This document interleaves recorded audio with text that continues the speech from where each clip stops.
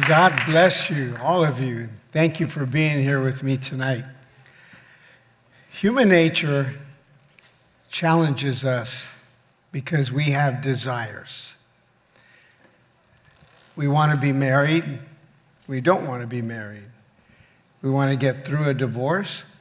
We need finances. We want the kids to grow up and be able to move out. We need a car. We would like to be healthier or not have to go through surgery. But with all these requests, and I didn't get everyone's requests, however, the request that we have is not really what we need from the perspective of a child of God.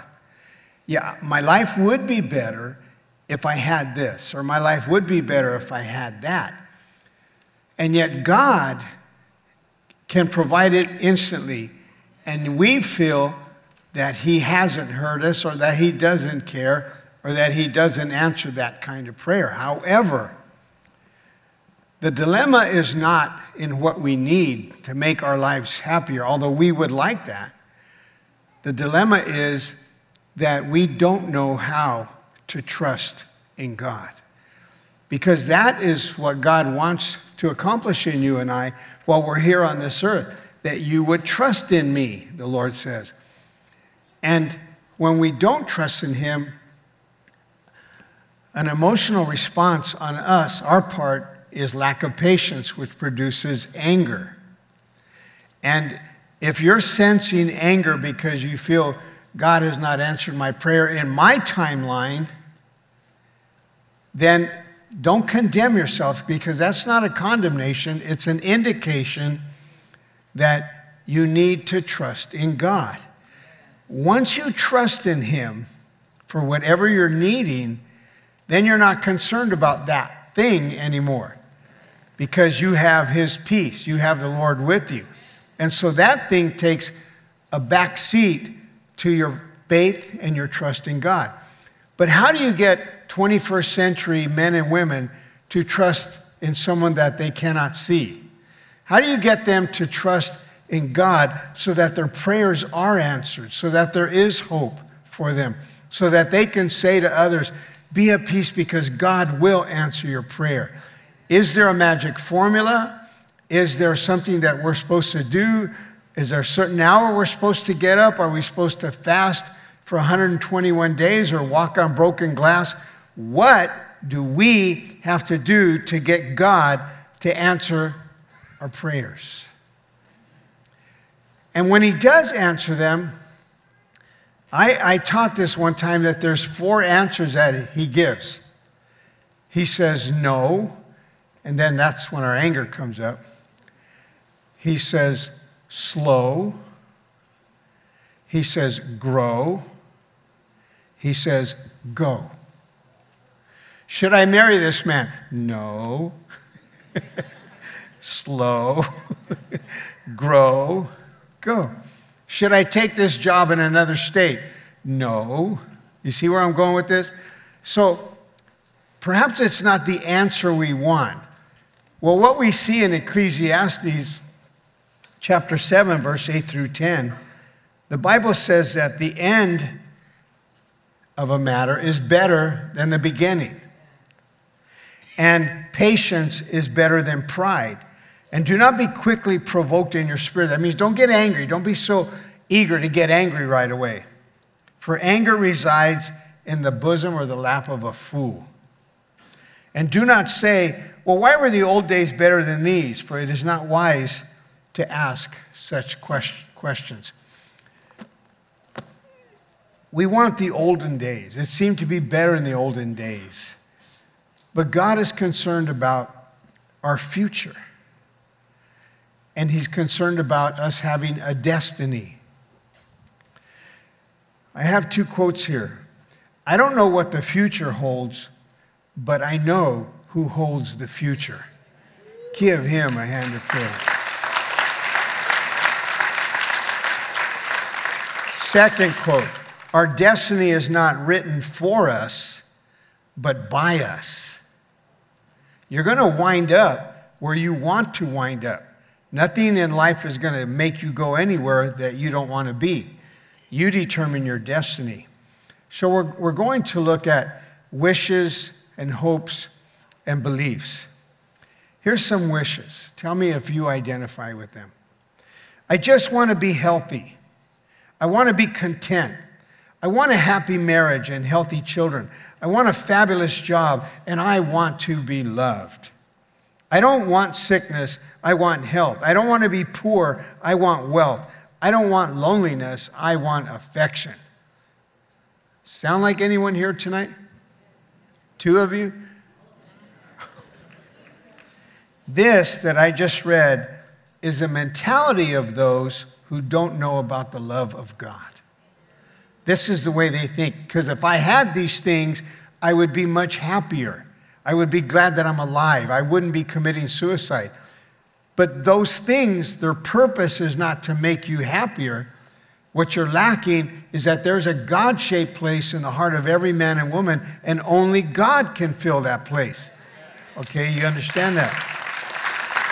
So, we say, well, if things do turn out good, it was because and that's not really the truth. And then they say, and if things turn out bad, it must be an act of God, because God's really out to get me. Well, this is me talking now. I find it remarkable how numerous individuals presume to know the precise course of action that God ought to undertake, including the manner and timing in which he should execute it. We want it, and we want it now, God. Equally astounding to me is the fact that an entire generation remains uninformed regarding his nature, his past deeds on our behalf, his limitless capabilities, and his boundless affection for us. There are so many people that don't know these things. Were you able to know him and know about his love and know about his past abilities and the things that he's done, you would trust in him. This is why those things are in the Bible that we read about, that the Jews, that Israel, when they escaped the dominion of Egypt, they walked across the Red Sea on dry ground. Not mud, but on dry ground. Because God, through an east wind, allowed Moses to raise his staff and to split the ocean so that Israel could escape the attack of the Egyptians.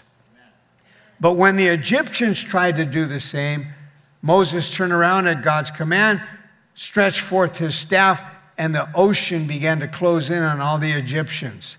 And they all drowned, including all the chariots and all the horses.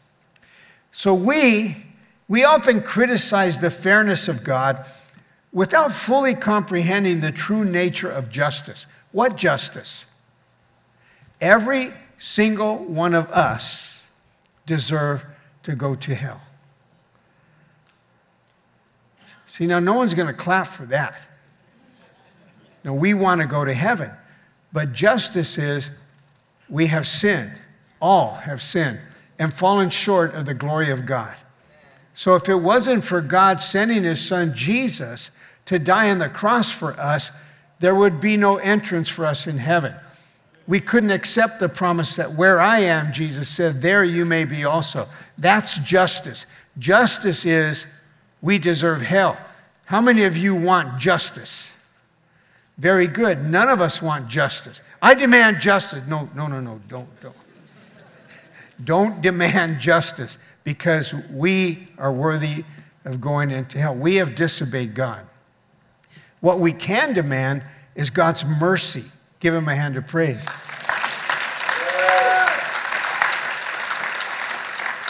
And our judgments regarding divine matters appear to rely solely on hearsay or trendy ideology. Someone said that someone said that someone said something about God, and that's what we believe because we don't read the word that he gave us, which has the answers.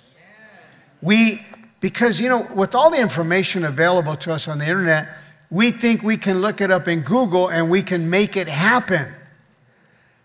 I'm going to say this, and you're going to clap so that everyone on VTA is going to think they just had an earthquake.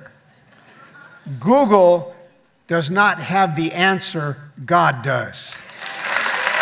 God does. He's got it. Even doctors tell you, no, don't look up your illness on Google. Don't even look it up on the internet. But we're an information-based society. Never have we had so much information available to us, a lot more than they had in previous years.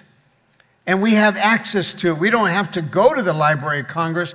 We just type that in Google, and there it is. But what do we do with all that information? Where do we get the information about a God that loves us and will answer our prayers and will bring us what we need? We get it from the Word of God. Now, there are people who are poor. There are people who are alone and unhealthy, and they don't feel that God is punishing them. They do not feel forsaken or depressed. They seem to be quite happy. And there are others who are rich, have many friends, and are quite healthy and good looking, and they're so depressed they're committing suicide. Why? They have left God out of their life. And that is what Ecclesiastes is about. The writer of Ecclesiastes gathered all these wise sayings, and he put them in that book, Ecclesiastes. And if you speak Spanish, you know the word church, iglesia. Ecclesiastes means a collection, a gathering. Well, if iglesia is a gathering of people, Ecclesiastes is a gathering of wise sayings. And God wants you to stop being a fool and to start becoming a wise person. We got 3 amens and 1 hallelujah. I'm going to write that down right here. Some individuals subscribe to the notion of luck, coincidence, and chance. They may base their daily decisions on perceived signs of astrological movements. In other words, they follow the stars, or they look up their zodiac sign because they figure that's where their answer is at. However, this approach can lead to a sense of aimlessness and uncertainty regarding one's ultimate destination. Some individuals place their faith in divination, in practices such as consulting fortune tellers, palm readers, mediums, engaging in brujeria or curses, seeking guidance from gypsies, and performing candle rituals to gain insight into or influence over their destiny. And all the while, God is there all the time, waiting patiently in line for you to get through all these people, and then there you are finally in front of Him, and now you can get answers to your prayers. Come on, church. Now you can get what you need. Still others pray to statues and expect for those prayers to be answered. The fact is, we are concerned about our future. Where am I going to be, and will I be happy while I'm alive on this earth? We're concerned about how others see us. And we're concerned about how we're perceived. Can I change who I am? The answer is no. You can change how you act, but you are you. You cannot be someone else, so quit trying. God did not make 2 Michael Jacksons, so stop trying to sing like Michael Jackson or dance like him. God made one of you. How many Elvis Presley impersonators are there in the world? God made one. You get my point, okay? You cannot be someone else, so quit trying. Now turn to someone and say, I know he was looking at you when he said that. Quit trying to be someone else. You're who you are. You're not supposed to be another person. Be who you are. That is who God made you to be. The very person that you are. You know, when you become a Christian, you may try and be super holy and look serious all the time, but you never lose your personality. When you die, your personality is going with you to heaven. Mine's going because I like me, so we go in together. Somebody we just got offended. Okay, here's the next point. God is in control. And praise God. And God is in control of the future. And God is in control of your future. Now you're going to say, God is in control of my future. Go on, say it. He's in control. You can't change it, but he's waiting for you to trust him. And I'm telling you, that's the problem. We don't know how to trust God. We pray, but we expect the answer to come tomorrow morning, like the newspaper or like the Google News or whatever. But God is in control. What does that mean? He's in control of time. You're not. He's in control of the weather. You're not. He's in control, ladies, of how your hair looks. I better not say you're not, He is the one who's in control of everything, including your future. May we give him a hand of praise, please. He's in control of it. He's in control. So if you leave this sanctuary tonight and say, what'd you remember about what Pastor Mike said? God's in control of my future.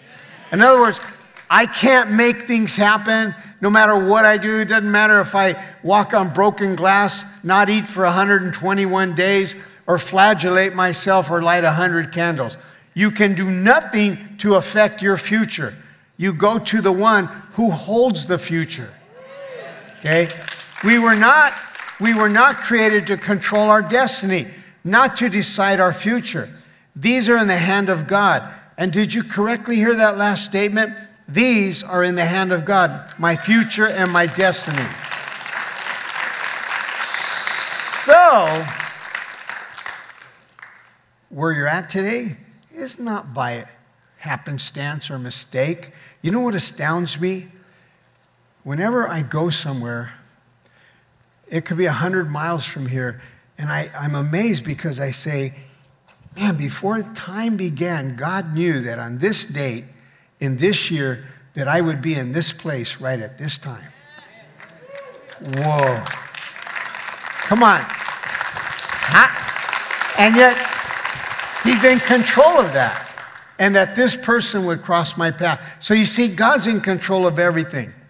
Mankind has always wanted to be in control of their life. They do not want their lives to be in the hand of God. They want to control their own destiny and then demand entrance into heaven. I want to do whatever I bloody well please, and then you're going to let me into heaven. Turn to someone, please, and say, I don't think so, honey. Not today. So many people feel they're good enough and they don't need a Savior. How many of you realize you do need a Savior? Come on, church. We need a Savior.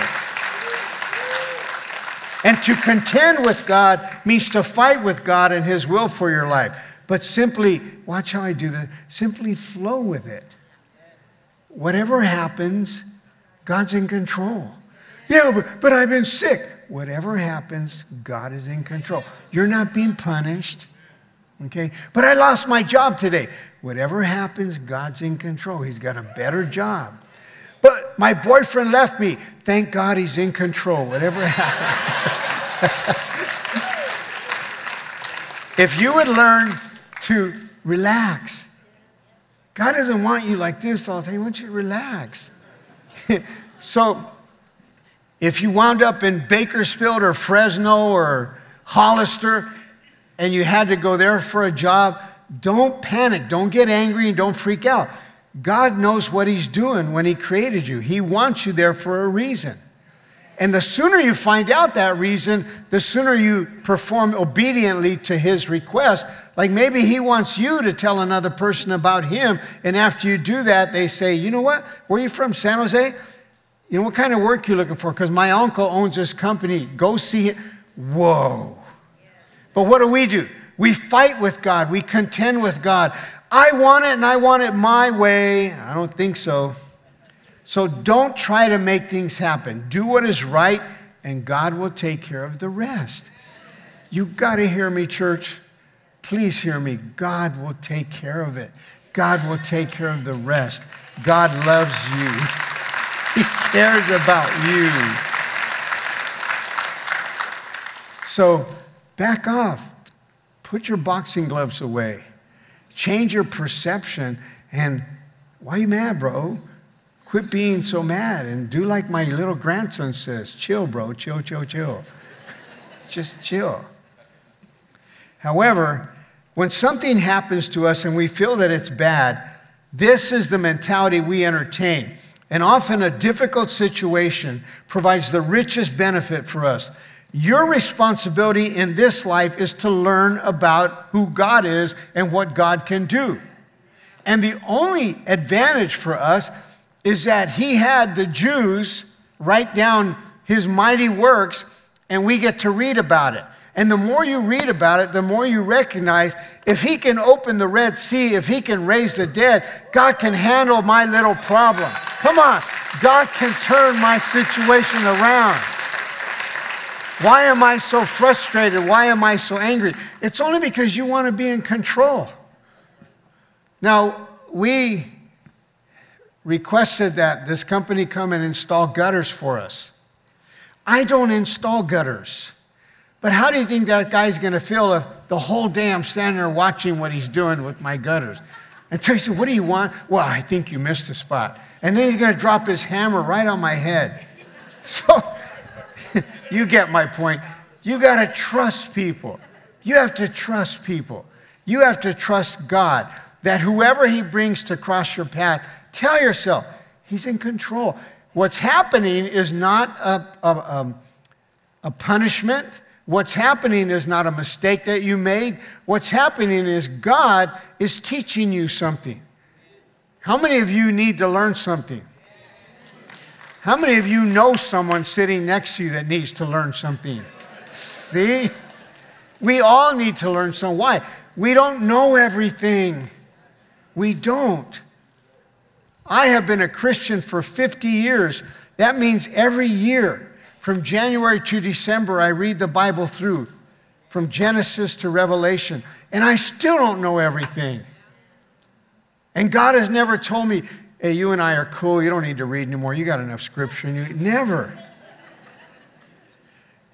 Learn to trust him, learn to depend upon him, learn to accept what he's doing in your life and how he chooses to fulfill his plan for you. Because when he's finished and you had nothing to do with it, you're going to say, God, I am sorry I doubted you. And yet, I could not have foreseen how beautiful it turned out when I placed my trust in you. And I myself am subject to the same reasoning of the world that I see in the media and on the large screen. But I do not gain my wisdom from Hollywood. My life is dependent upon the truth of God's word. Watch this.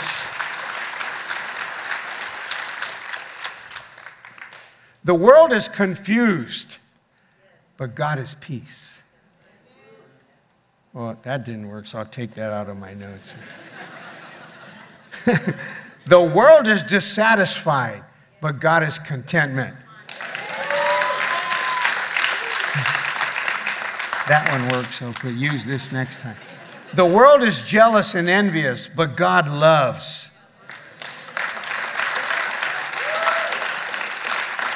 Those of you in the back that aren't clapping, you can be dismissed. The world is depressed, but God is joy.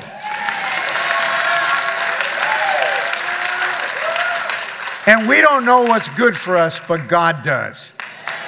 So, have you ever, man, I got to have that, and you bought it, and then, what the heck did I buy this for? God knows what we need. He wants you to talk to him, and you know how to talk, right? He wants you to talk to him. But please don't go with him and say, hey, bro, I just want to run down to you, bro. You know what's happening, man? Is this what I need, bro? You're talking to the King of Kings, the creator of heaven and earth. So here's my command for you. Put yourself back on God's easel. Surrender your life to him. Give him your worries. Give him your concerns. Put God back in the driver's seat. Give him the keys. Sit down, buckle up, and shut up. And this is where you This is why you are here on this earth, to learn what he can do about your problems. God, he can handle any problem we have, and he will handle. Give my God a hand of praise. Please. In Jeremiah 29:11-14, the Bible says, "For I know the plans I have for you, says the Lord. They are plans for good and not for disaster, to give you a future and a hope. In those days when you pray, I will listen. If you look for me wholeheartedly, you will find me. I will be found by you, says the Lord." So, I'm going to end with this. Life is short. You may not think it is. If you just take your year in 5-year increments, your life in 5-year increments, you see how quickly it passed from kindergarten to elementary school to junior high to high school to some to college or to some to work, and where you're at today, and how quickly time has passed. Life is short. Don't waste it with anger. You should not be angry about things. Don't waste it with jealousy because someone has something you don't have. Don't waste your life with that. Don't waste your life with regret, doubt, pity, or depression, because these things have not brought you what you expect from life. In fact, they're robbers. They take from you what God intended you to have. These things deplete you of energy, happiness, and fun. So get up again and start living life the way that God intended for you to live it. And John 10:10 says, "A thief is only here to steal, to kill, and to destroy. But I came," Jesus said, "so you can have real and eternal life, more and better life than you ever dreamed of." That's what God has for us. Here's the final point, and then I'm going to ask you to come to the altar, and whatever situation you're overwhelmed with, you're feeling, whatever situation is robbing you of peace, I'm going to ask you to come to the altar and just give it to God. Just give it to me. You can actually say, "Lord, I give you this problem, and I will exchange this problem for your peace." See, that's the way it works. Well, who else are you going to give your problem to? Him. He will take the problem because it's not big to him. So we tend to look at God through the eyes of our problem, and our problem looms big, and we think God is small. But look at your problem through the eyes of God, and our God is big, and our problem is small. Here's the final point. We don't know the future. God does. But quit trying to find out, well, what's going to happen. What are you going to do with that information? If you have given your life to God, then all that happens does not take God by surprise. Oh my God. He is in control. Hear your pastor. We were not created to worry. Wait, I'm not done. I know you want to clap, but I paused to let you think about what I just said. I didn't lose my place in my notes. We were not created to worry. Actually, that's a sin. We were created to trust. Now you can give God a hand of praise. And it's easier to worry. And that is why so many of us are good at it. Stop it. It's a sin. Hebrews 12:2 says this, "Looking unto Jesus, the author and the finisher of my faith." He's the beginning, he's the end, he's the Alpha and the Omega, he's the first and the last. He knows what he's doing, and he's got to get you somewhere. While you hear this music, come up here and give God your situation.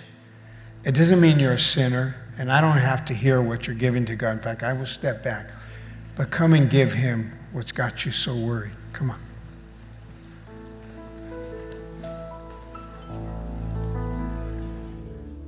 God even knew who would come up here tonight.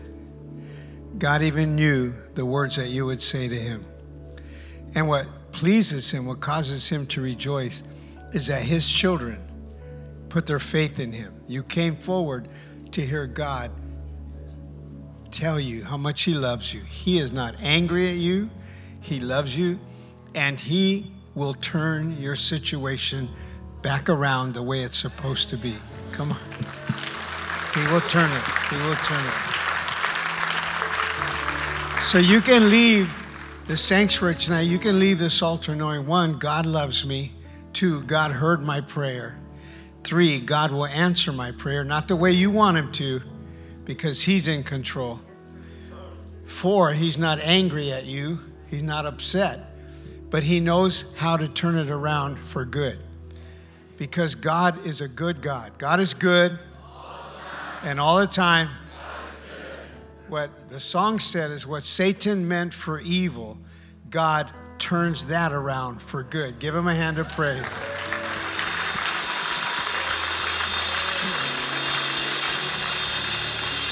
So now, don't think that he down there is going to give up. He's going to try and come back in tonight before you go to sleep and tell you, all that wasn't true, because he's going to bring worry back in. Say this with me. Say, shut up. My wife told me there's a number of ways to say shut up, but if you really want somebody to shut up, you shut up. Okay? So when that devil comes back in your house or your room tonight with another lie, just tell him, devil, shut up. I am a child of God. He heard my prayer. He answers my prayer, and he's a good God. He's a good God. Come on, church. Celebrate his goodness. Thank you for being obedient. I love you. Good night, and God bless you.